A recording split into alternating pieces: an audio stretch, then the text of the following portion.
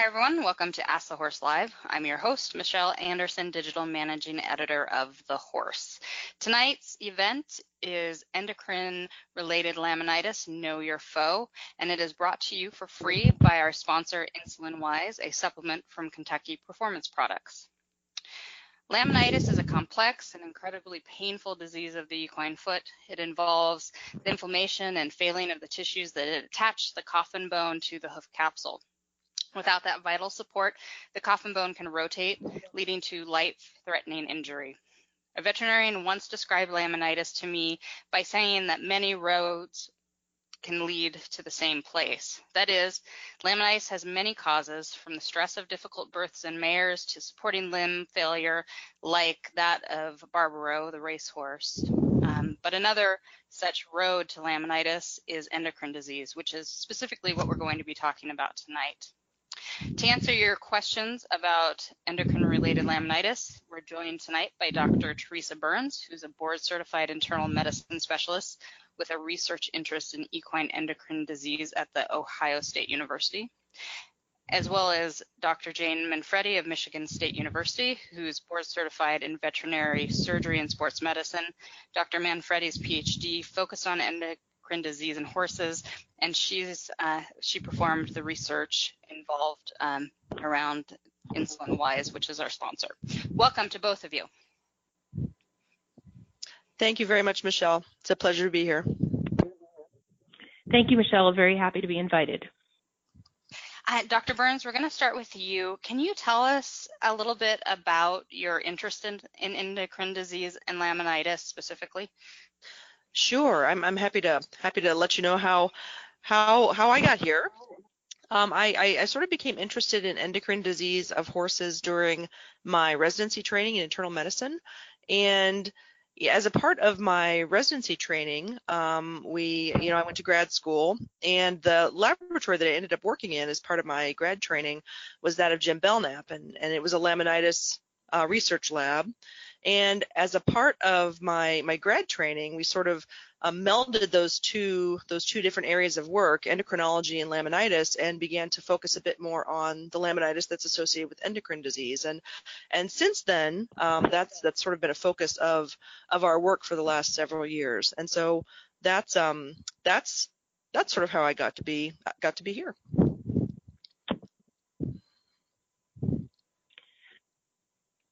Sure. So from my end of things, I guess my interest was a early burgeoning interest that actually helped get me into vet med totally. So when I was 12, I had a Palomino Welsh pony mare called Chablis, who was very much loved by me and my family. She had a very long curly hair coat and a very crusty neck and tended to be a little bit over-conditioned.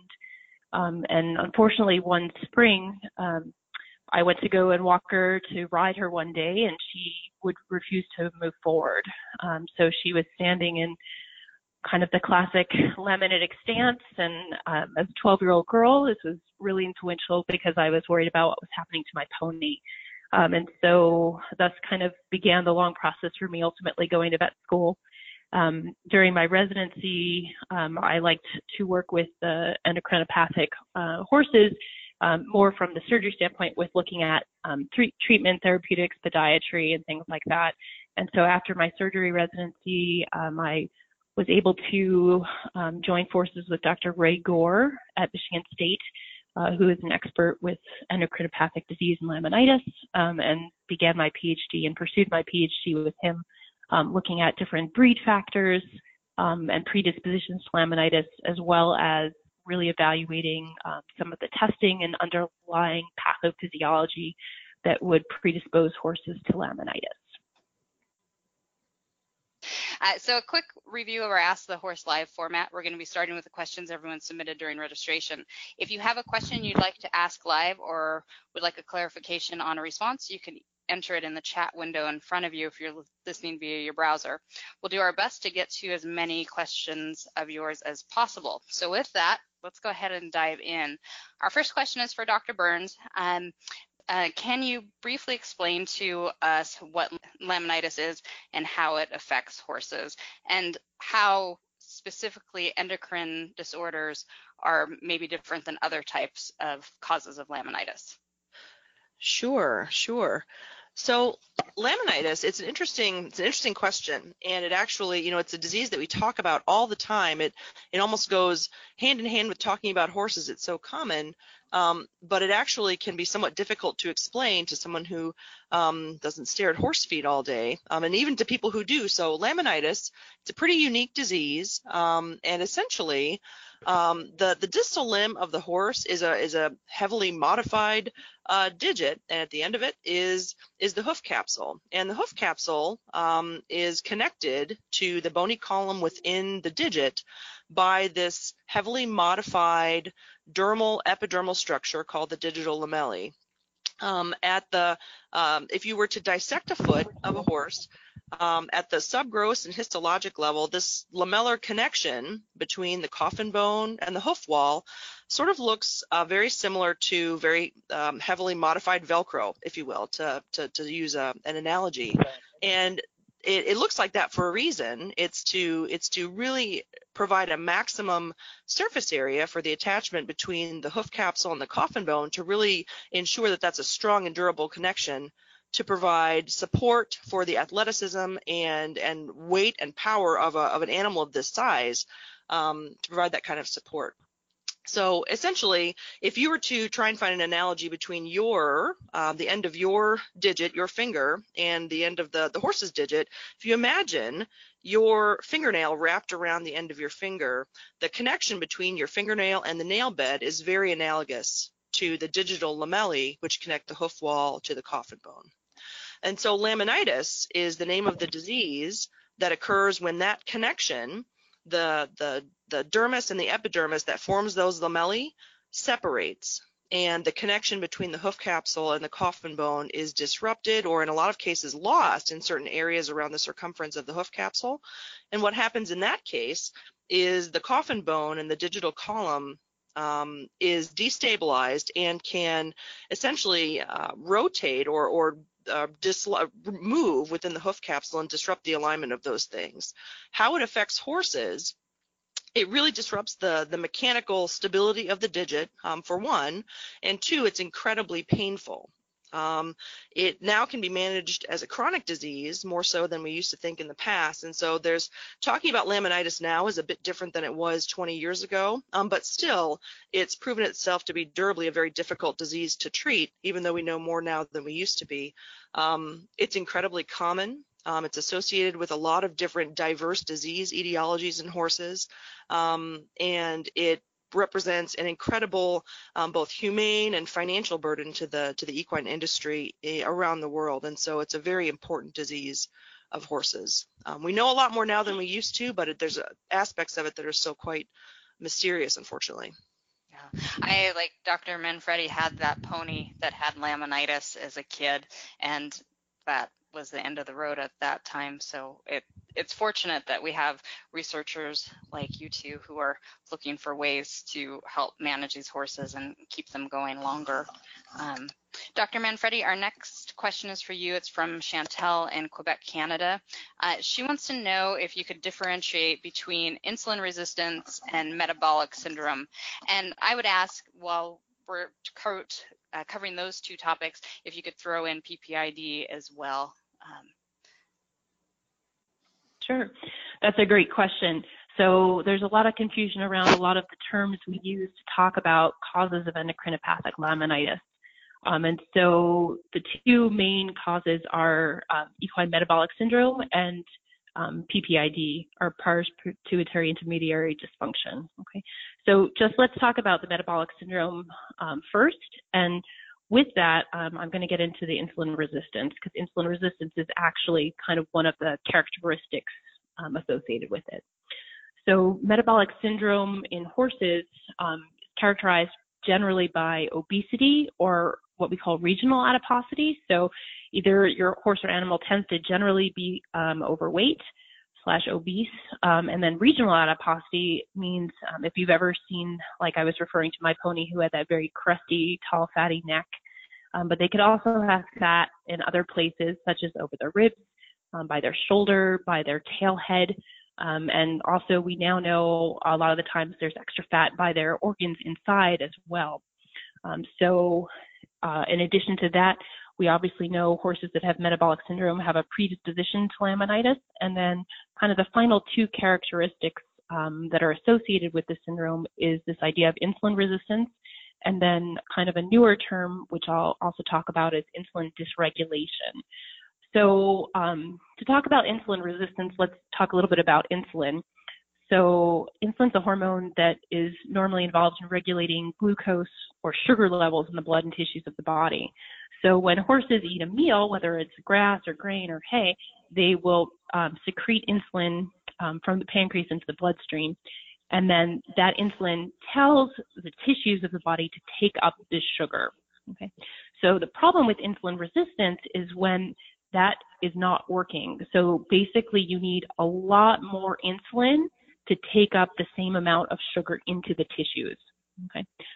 So the new term that we are kind of using more commonly now, because diagnosing a tissue level problem is something that's more difficult and takes kind of more extensive testing than what we're normally doing in the field, is a term called insulin dysregulation.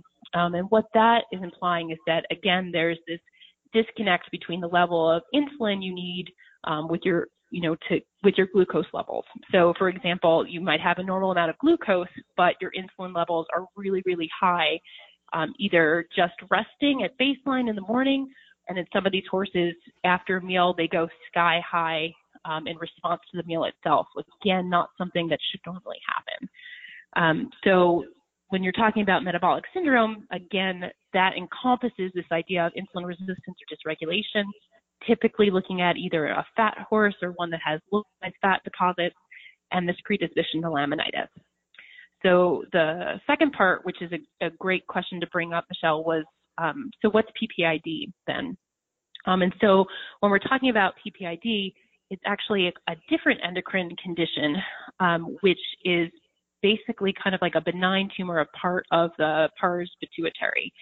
As a result of that, we actually kind of lose some of our dopamine inhibition on that area.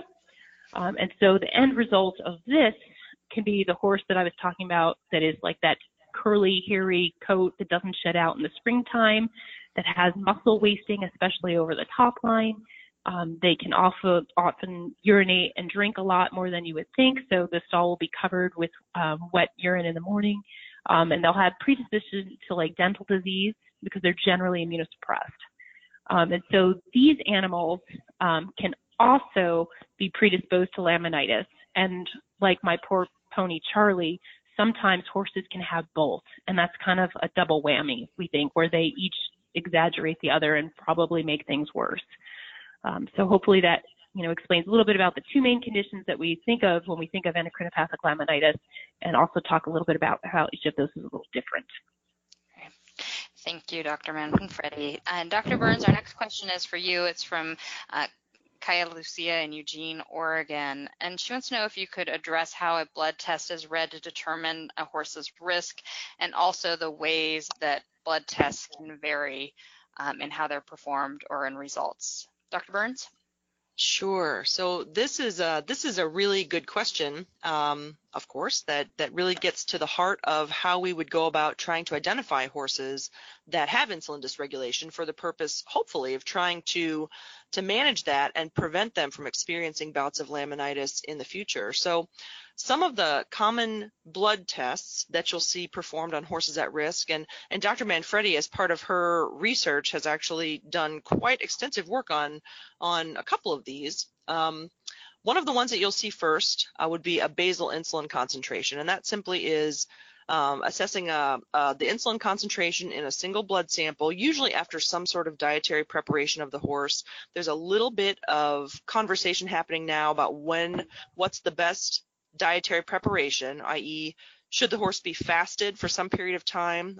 Should the horse have grain withheld? I think most people do agree that concentrate feeds, which tend to be higher in non-structural carbohydrates, those sugars, starches, and fructans that can increase insulin secretion, those types of feeds should be withheld for a period of time, usually 10 to 12 hours or overnight, and then the animal offered some low non-structural carbohydrate hay overnight and have feed pulled 2 hours before. That's a pretty common dietary preparation recommendation.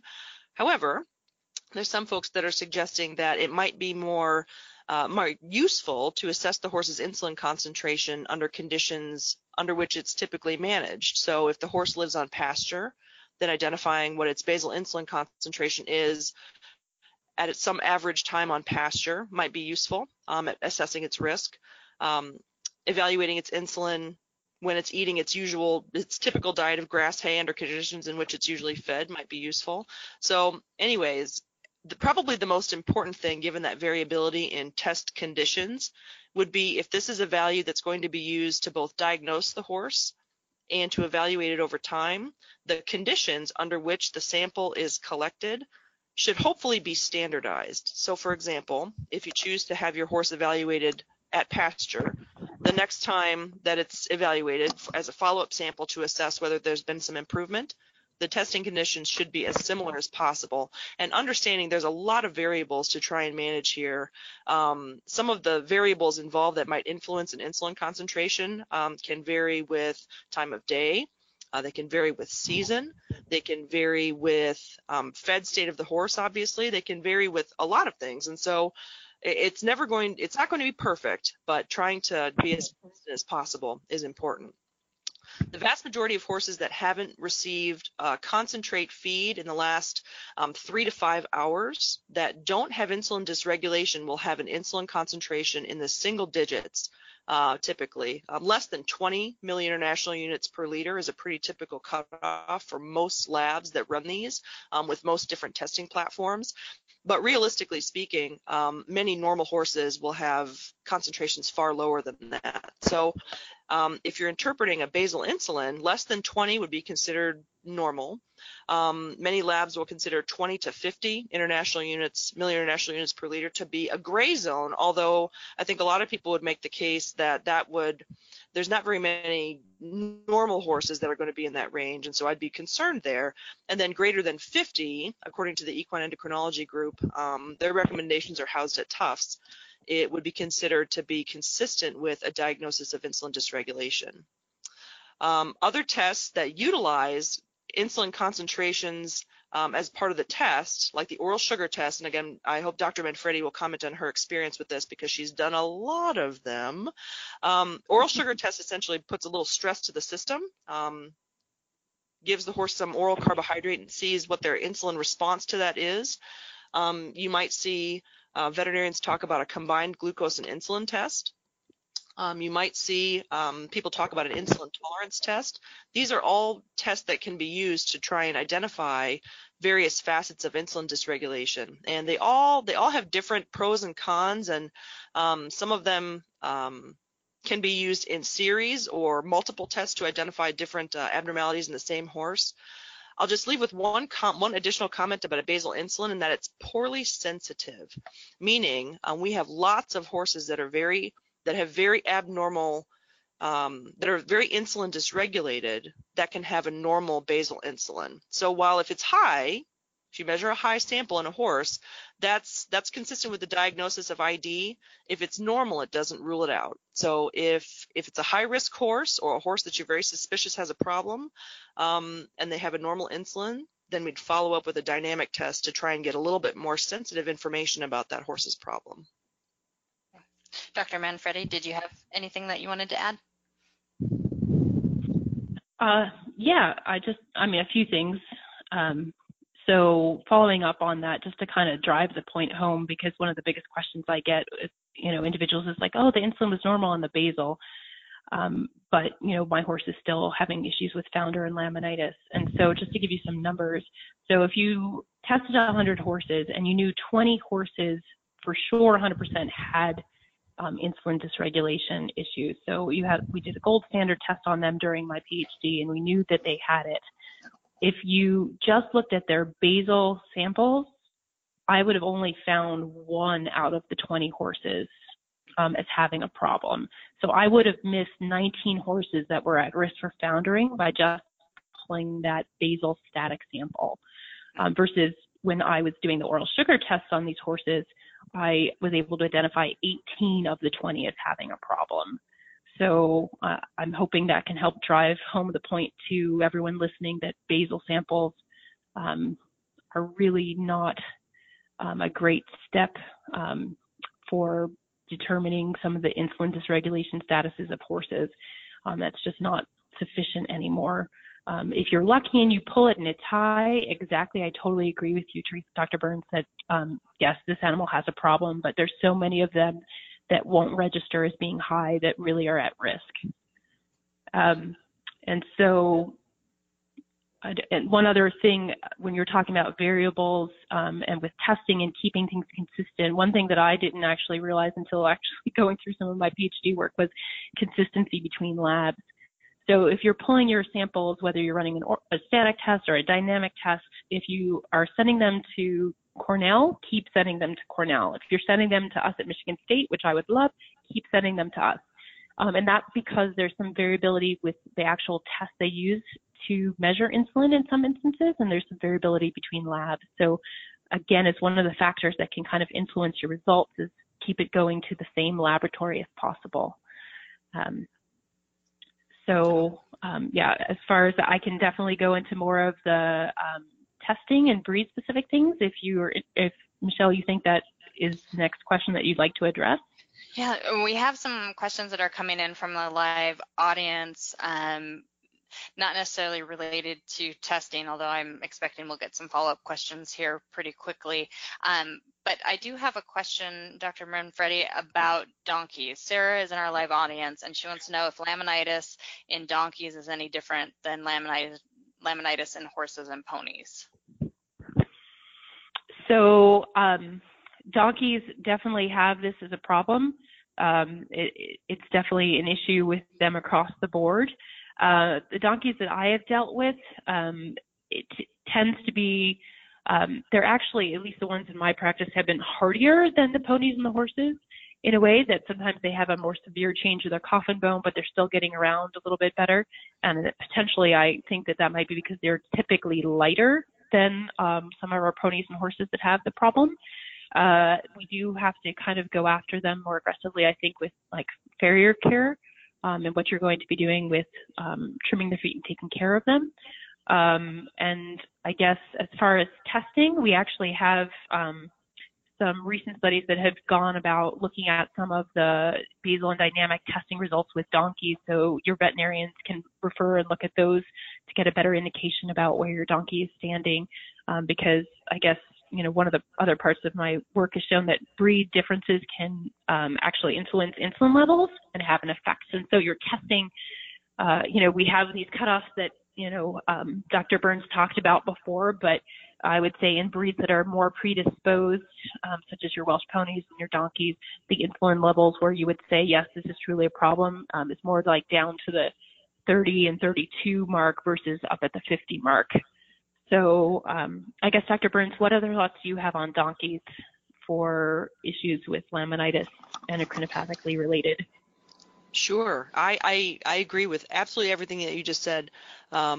Particularly, I was thinking when this question was first asked, I was like, oh gosh, the first thing to, you know, certainly donkeys get laminitic. We see, I would say in our practice, if we are looking for clinical evidence of laminitis in donkeys, we find it in more often than not, even in ones that are where the disease is so they're relatively sound. We can see divergent growth rings. If we take rads, they almost always have some kind of change in there, but they're so stoic that they don't show us very much in the way of clinical disease. And so I think it's quite common. The issue then becomes with trying to find, and I love that you brought up the reference range things. One of the faculty members here at Ohio State, Ramiro Toribio, has actually done some work with some groups in Europe trying to develop reference ranges for some of these both diagnostic tests and for things like triglyceride concentrations, insulin concentrations, et cetera, in donkeys, because it does appear to be different in them. So they seem to be more have higher peripheral tissue insulin resistance than horses do. They are a different species. Their fasting endogenous triglyceride concentrations are higher. And so we don't, it's nice that we do have those papers that you just mentioned to validate some test points in donkeys. We probably need some more. And some of these reference ranges that we use for things that we measure routinely in horses probably need to be altered in donkeys, because it does appear that they are different. So indeed, they are a different species, and it's pretty common, but some of the rules don't necessarily apply in the exact same way as they do in horses. We have another question from our live audience, Dr. Manfredi, that's breed specific. Sandy wants to know if Andalusians are more prone to developing laminitis, and is it often thyroid related? So yes, there's been a lot of elegant studies that have looked at the Andalusian breed and shown that they are more predisposed to laminitis, so they are one of the more at-risk breeds. And so the second part of the question was, is it thyroid related, if I remember? Yes. So the thyroid is one of those interesting things in horses, because I think at least initially we were thinking a lot of the animals that had metabolic syndrome were hypothyroid, but I think the general consensus now, and I'll see if Dr. Burns agrees with me, is that it's very rare to actually have a true hypothyroid horse. There are some rare instances of hyperthyroid, but we really truly are not seeing a lot of hypothyroid horses. Although one of the things that was used early on for these horses that have metabolic syndrome is Thyro-L or levoxythyrene, which is a treatment for hypothyroidism. And people, I think, were seeing some initial effect, potentially because it increased the metabolic rate of these horses, and they had some weight loss, which we know losing weight can help your insulin sensitivity. So yes, Andalusians are predisposed as a breed to laminitis and endocrinopathic issues with insulin regulation, but it's probably not the thyroid as the driving cause of it. Dr. Manfredi, are there any other breeds, and you mentioned Welsh ponies, are there any others that are more prone to endocrine-related laminitis? Sure. So Welsh ponies, Arabians, Morgan, Tennessee walking horses, Pasafinos, generally ponies in general, not just the Welsh ponies. And then the breeds like the Andalusians and some of the pre-breeds as well are more at risk. I will say that in some places you see quarter horses on that list, and I will say my research, at least here in the United States, did not really, those were some of the most insulin-sensitive horses we tested.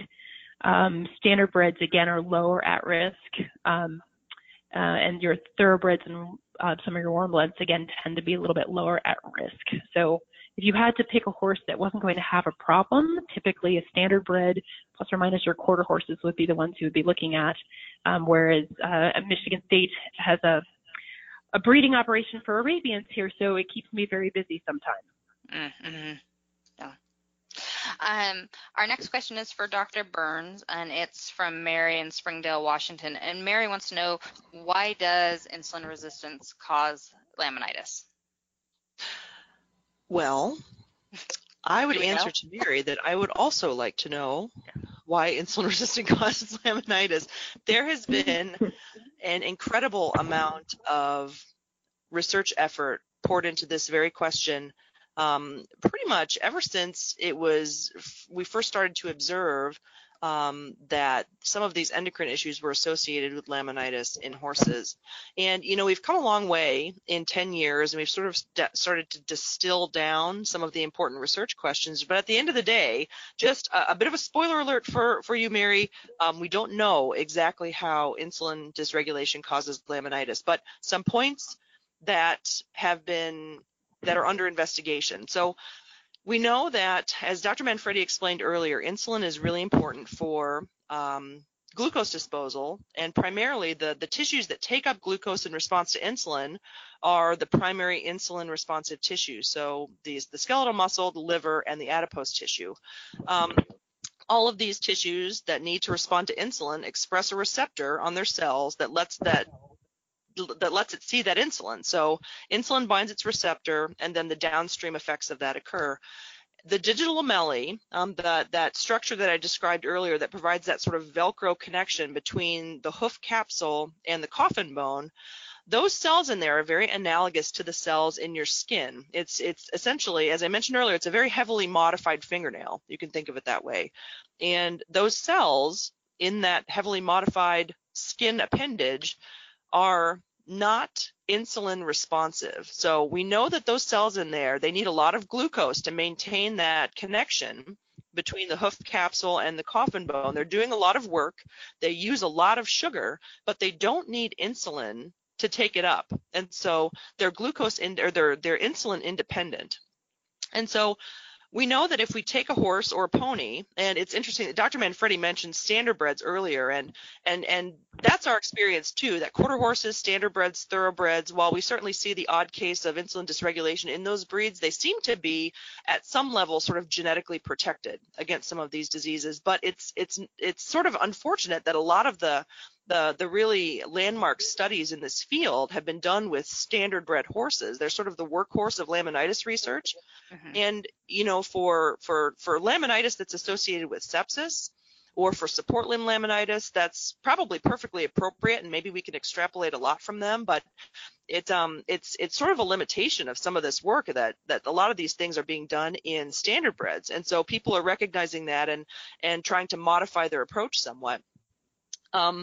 We know that if we take a standardbred horse and we infuse insulin in their blood for 3 days or so, 48 hours, 72 hours, to very high levels. So instead of 20 millinternational units per liter, if we make it 1,100 for 3 days, we can make that horse laminitic.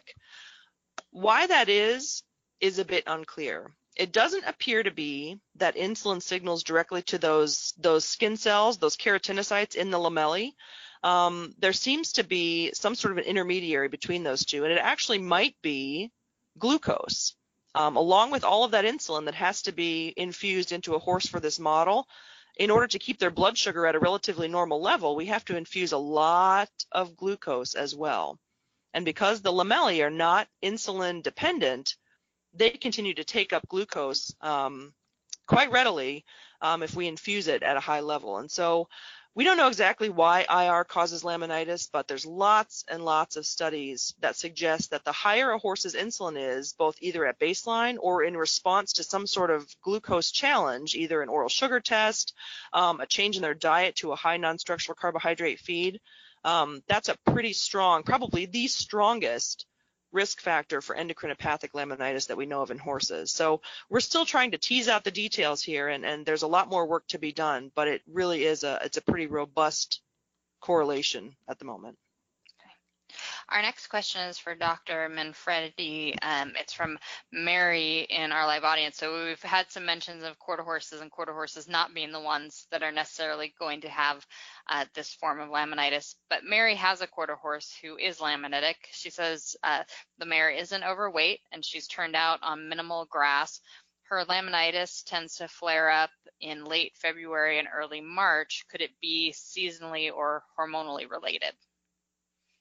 Sure, and that's a great question. And it's funny, I'm actually interested because a lot of these, what we call like winter laminitis cases, like these are where I've seen the quarter horses have problems. And so we can talk about that in a little bit. But what we do know about some of these like winter laminitis cases is that some recent work out of Kentucky has shown that our insulin levels, our horses' insulin levels, are generally the highest in spring, which many of us could predict. But the next place where they're high is actually in winter. So spring and winter are the times where just even basal levels or levels of insulin in response to like an oral sugar test are highest in spring and winter. So what we can have there is, if we are working off the hypothesis that the high level of insulin, whether it's insulin herself or insulin related to glucose as being a problem, it would make sense that we actually do see spring and winter laminitis occur. So seasonally, there's definitely effects. Late summer is a safer time period as an early fall as far as what insulin concentrations are there in response to a challenge. And so with quarter horses, what I would say, and what I'm trying to actually interested in finding kind of a number of quarter horses that have this problem, but we know that a lot of the quarter horses actually are very much more well-muscled animals. So if you think about some of your halter types, they definitely have they're the muscle horses of the world, shall we say. And quarter horses actually have this genotype which promotes this muscle development because there's a lack of inhibition of that muscle development. And it's called a sign insertion. And so what I'm curious about in some of these horses is that I think that the very well muscled horses actually are protected because the more muscles you have, the more glucose you use, and it's one of the greatest places for like insulin dispersal and glucose dispersal. And some other quarter horses that have the laminitis problem, I'm wondering if they actually don't have this particular genotype. And so if they don't have it, it's not protective, and then they're perhaps more at risk. So one of my baby interests would be to try and gather up some blood or hair from some of these quarter horses that have these repeated bouts of winter laminitis and see if actually they are genotypically not as safe as other quarter horses. Interesting. We have another question for our live audience. I'm going to give this one to Dr. Burns. Callie wants to know if you can explain how inflammation is involved in laminitis. Oh dear. So, how inflammation is involved in laminitis? Well, this is something that people have been very interested in for a long time, because you might recognize there are a lot of anti-inflammatory medications on the market for lots of species, including horses. And so it would be really nice if we could identify a reliably treatable inflammatory component to laminitis in horses. And so in this sense, we would probably have to now start to divide laminitis into the disease associated with different etiologies. So there's three primary forms of laminitis in horses. There's sepsis-associated laminitis, which is the type of laminitis that horses with diarrhea or horses with pneumonia or mares who retain their placenta, those are the ones that get sepsis-related laminitis. And there's a really strongly described role for inflammation in that lamellar tissue, in the lamellar attachment, in sepsis-associated laminitis. It's very, very inflammatory. So in experimental models of that condition, you can see white blood cells, those sort of first-line soldiers of the immune system, really invading the lamellae within about a day or two of inducing experimental laminitis. It's a very inflammatory type of the disease. In support limb laminitis, the type of laminitis that Barbaro infamously succumbed to, inflammation is probably involved, but it's a little bit less well characterized, and there's not a well established experimental model of that condition. With endocrinopathic laminitis, which is what we're talking about here tonight, the laminitis that's associated with EMS, with PPID, with steroid administration for horses, the role of inflammation in the feet, in the lamellae themselves, is much less well defined, and there's sort of conflicting information on this. In some experimental models of endocrinopathic laminitis, there's very little evidence of inflammation within the feet. So there's not very many white cells in the lamellae. If we try and measure some proteins that are produced in inflammation in that setting of that disease, there's not very much there. And so with respect to inflammation, it appears there are differences between the different types of laminitis. Although at the end of the day, it actually might not matter too much from a preventive standpoint, because even in the very inflammatory form of sepsis-associated laminitis, giving anti-inflammatory drugs like bute or banamine or steroidal anti-inflammatories like corticosteroids doesn't seem to be effective at preventing the problem.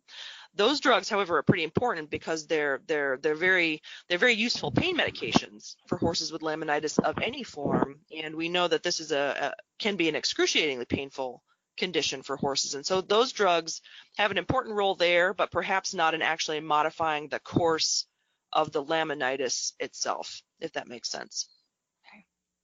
Our next question is for Dr. Manfredi. It's from our live audience. Allie says that she's heard that some horses with equine metabolic syndrome aren't overweight.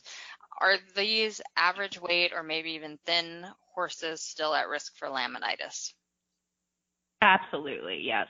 So that's a great thing to bring up. When I was talking about our classic definition of EMS before, when we talked about horses that are overweight or have regional adiposity.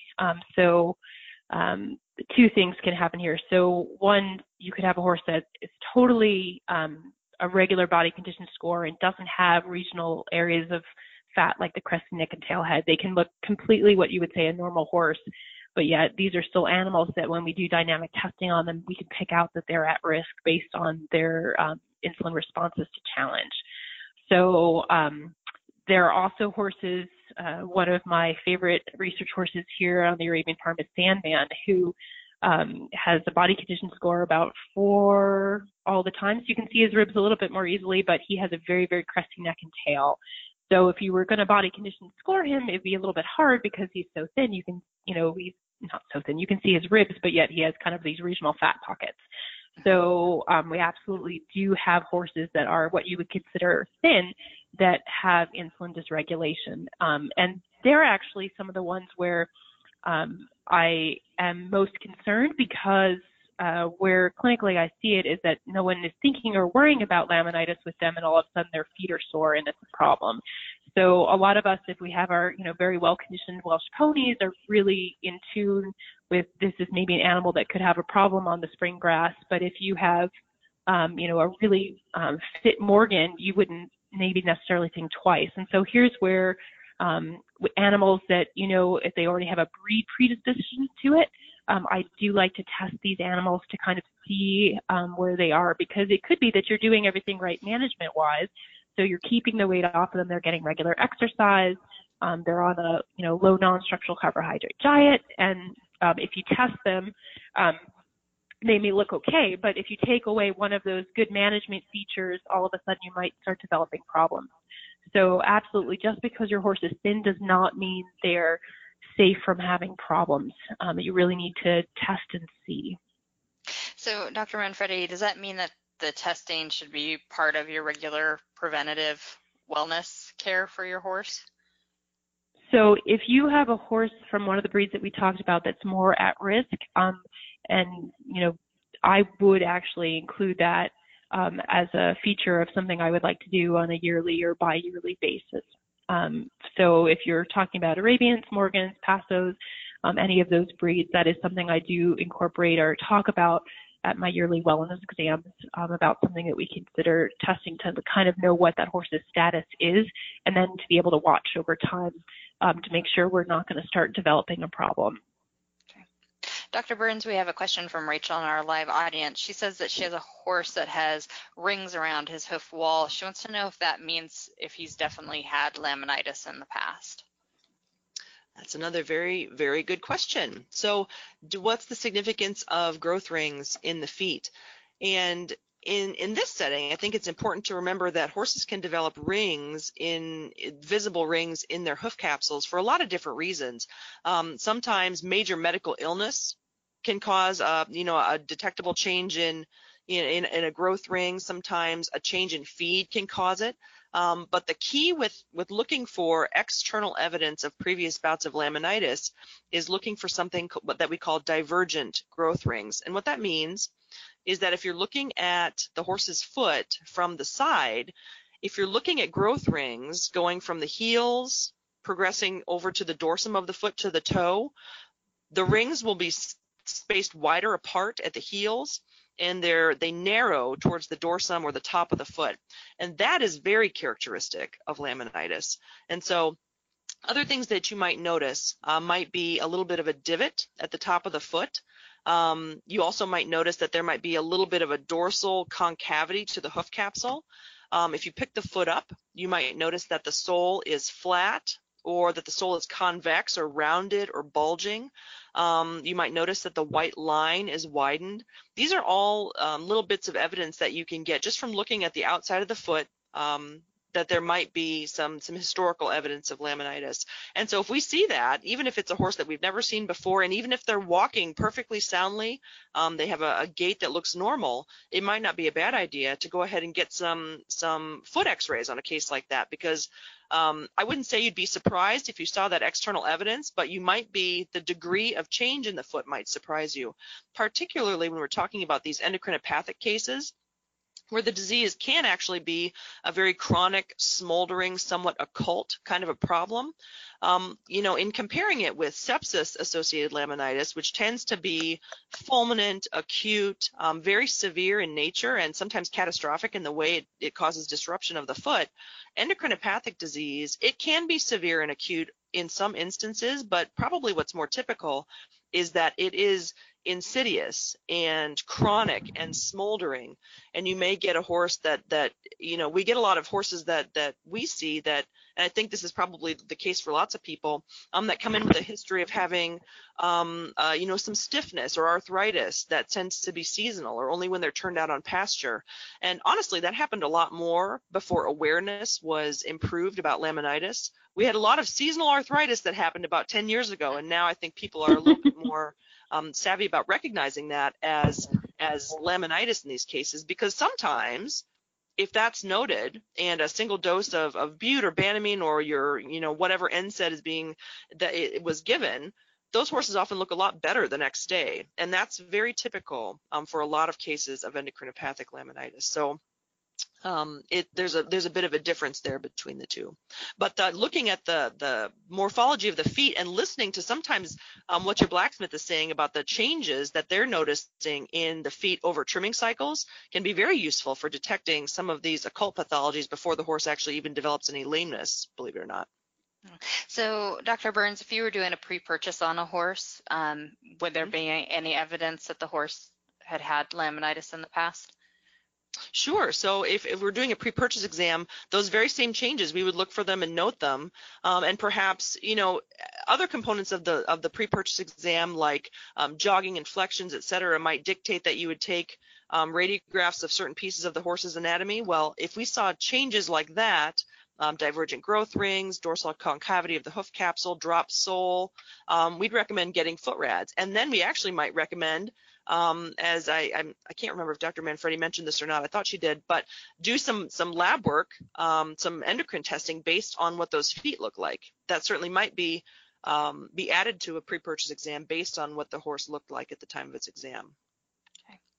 Dr. Manfredi, we received a lot of questions about some supplements for managing insulin resistance and equine metabolic syndrome.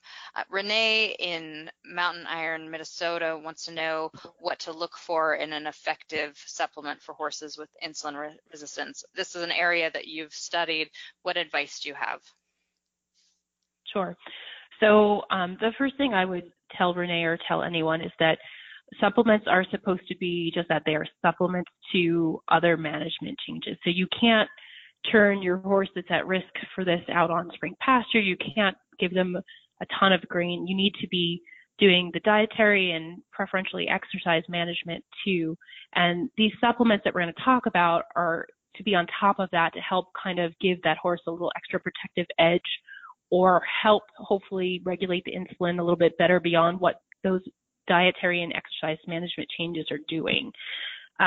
So kind of the two older supplements or drugs that people would use to kind of help with EMS or metformin, and then the Thyro-L or the levothyroxine.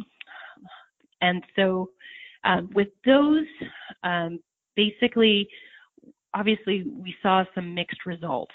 So a lot of the times with the metformin, we saw studies that showed it had really poor absorption, but some studies showed that we did blunt the glucose response a little bit, which in turn could decrease the insulin response the horses had. So metformin potentially is advocated to kind of give ideally immediately before going out to graze.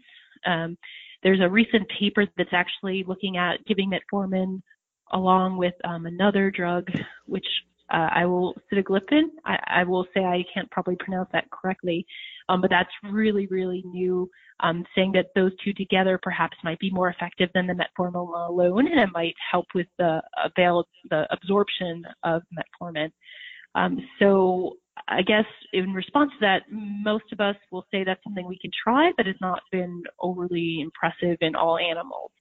So when looking at the Thyro-L, again, that was initiated because people thought the horses were initially hypothyroid, and it probably increases the metabolic function of the animal and thus loses weight that way.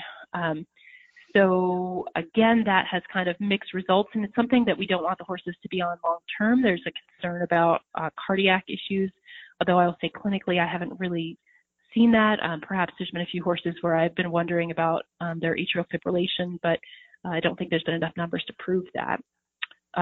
So kind of other options for supplementation, obviously, again, just kind of acknowledging some of the work that I have done with resveratrol, or insulin-wise, it has not only resveratrol, but also quercetin and some amino acids like lysine and leucine. Others have looked at resveratrol by itself for influencing both joint and metabolic health.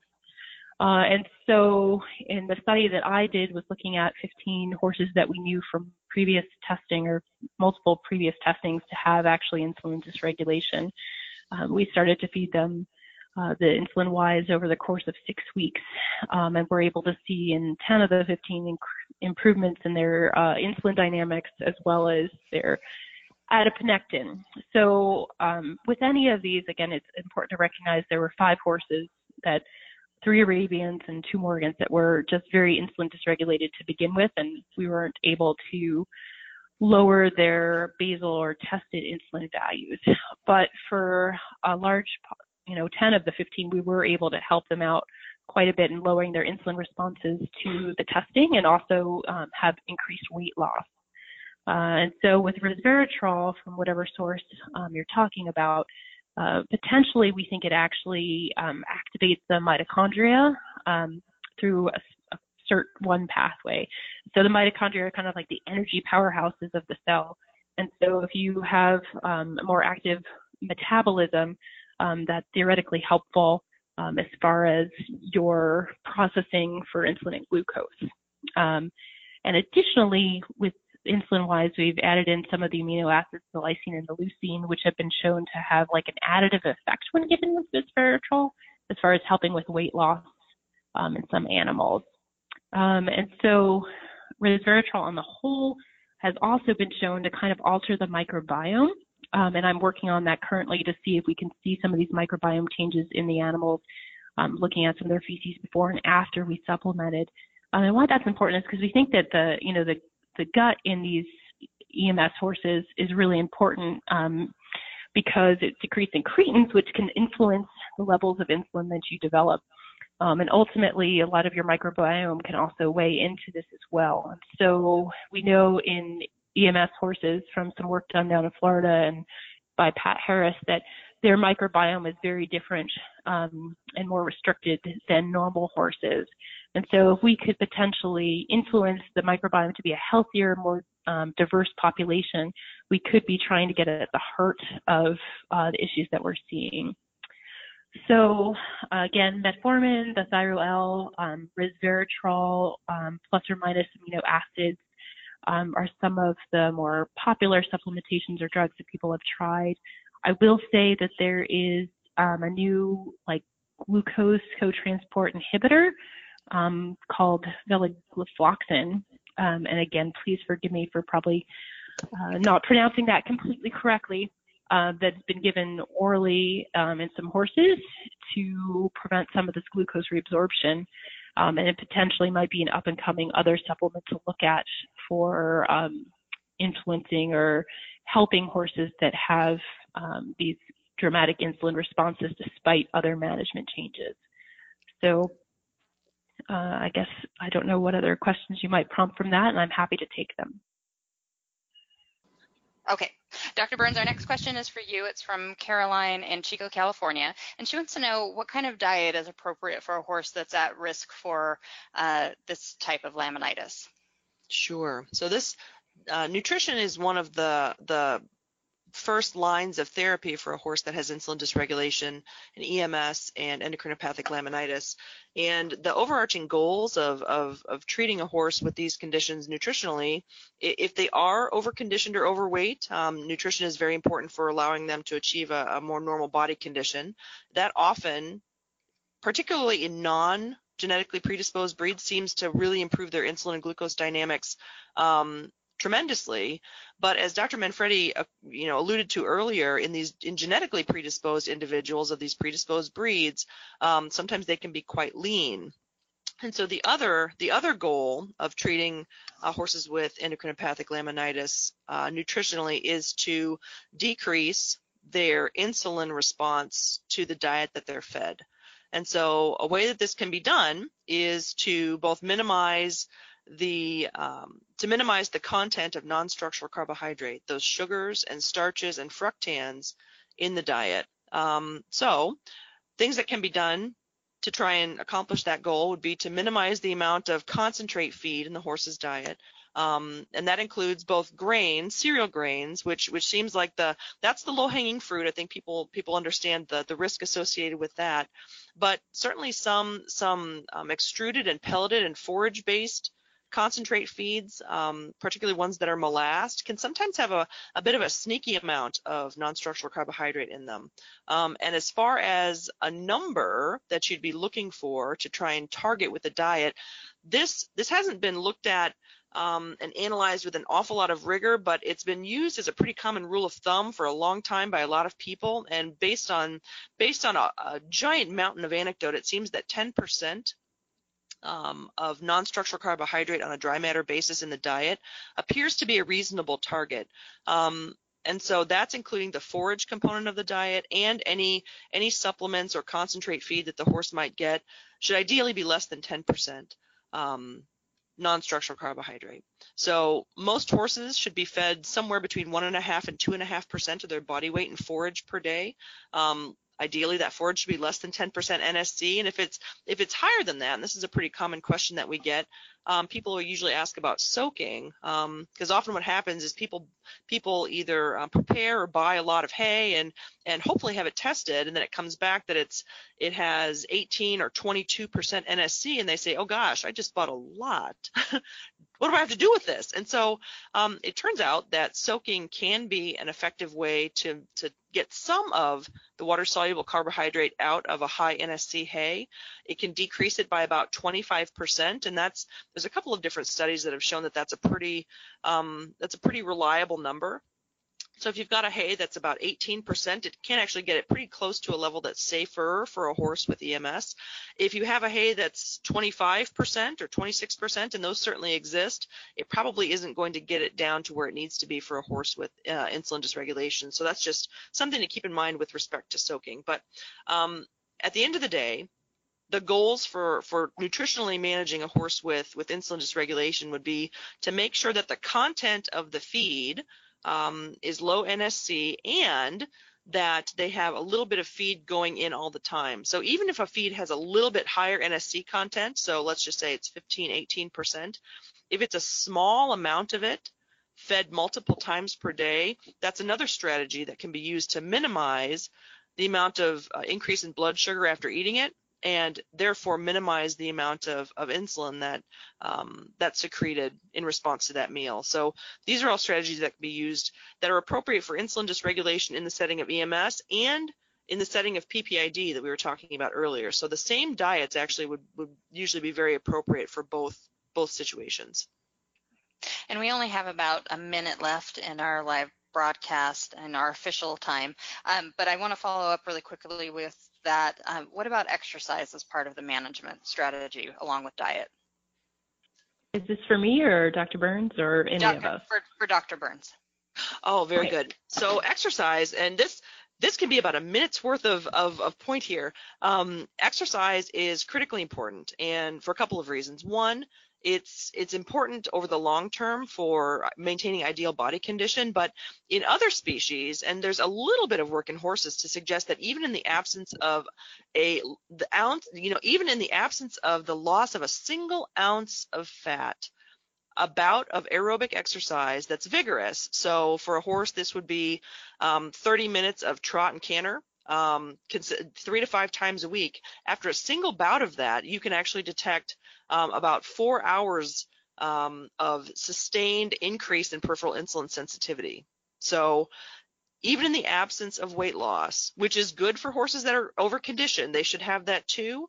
But even if they don't lose any weight, exercise in and of itself can improve insulin sensitivity and minimize insulin dysregulation. And it turns out that some of the same pathways that are activated by resveratrol and metformin and some other targets like aspirin and some other things are the same pathways that are activated much less expensively or much less with much less financial involvement in wailing and gnashing of teeth of medicating horses by exercise. And so as long as horses are sound enough to do the work, which is a big question for when we're talking about laminitis patients, as long as they're sound enough to do the work, exercise is a really important and often undersung part of the management of horses with endocrine disease, particularly if they happen to be overweight. So can I add one thing just really quickly? Yes. Okay. So if you have a horse, though, that is not comfortable enough to do that vigorous level of exercise, there's been some initial work looking at resistance bands, so they could work at like a lower pace but have to work a little bit harder. So if you have an animal that can walk comfortably but it's not trotting or cantering, there may be a place for resistance band training and helping again activate and make them more insulin sensitive. So stay tuned for that too. Okay. We are past time, but Dr. Manfredi, just really quickly, I'd like to touch on what should our owners do who are listening? Obviously, they're here because they're concerned about this. What should they do in an acute case of laminitis with their horses? What should their reaction be? Sure. So for an acute case of like a endocrinopathic form of laminitis, some of the studies that we have done experimentally and then looking at clinical cases actually has shown that icing horses continuously and not on and off again, but keeping them in continuous ice has helped prevent the development or severity of some of the laminitic change. That in conjunction with the anti-inflammatories that Dr. Burns talked about before, either the flunixin or phenylbutazone. So for us, at least here, and Dr. Burns, you can comment there, getting these animals with icing their feet or their distal limbs has been an important step towards preventing further damage. And Dr. Burns, did you have anything to add? Absolutely. I think I certainly agree with that. And I'll just to comment on the ice, we also do a lot of continuous distal limb icing cryotherapy here, both for clinical cases and certainly for experimental work. And there's some recent evidence that, we've known for a while that icing is effective for sepsis-associated laminitis, but there's some new evidence coming out, and this has been a question for a while, that distal limb cryotherapy is also effective in both preventing, if it started early, and mitigating the severity if it started during a bout of endocrinopathic laminitis. And so it appears that icing is very effective in the setting of different forms of laminitis. And so I completely agree. We use a lot of ice around here, and horses seem to tolerate it very well. Some of our physician colleagues are sort of horrified when they see what kinds of temperatures we achieve in the distal limbs, because when they talk about cooling for therapy, they're talking about 4 or 5 degrees away from body temperature, and we're talking about 30 degrees away from body temperature. But horses tolerate it very well, and it seems to be really effective in the setting of this disease, which can be difficult to treat. So yeah, we do a lot of that too. Okay. Well, the hour went by really fast. So unfortunately, that's all the time we have tonight for this topic. I want to thank Dr. Burns and Dr. Manfredi for joining us and for answering our questions tonight. It was a great pleasure. Thank you very much for the invitation. It was a great pleasure. Yes, thank you so much.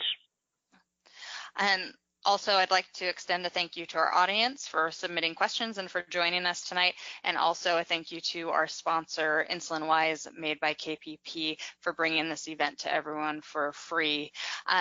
Please join us next month when we'll be talking about fly and insect control on your horse farms. Until then, from all of us at The Horse, have a great night.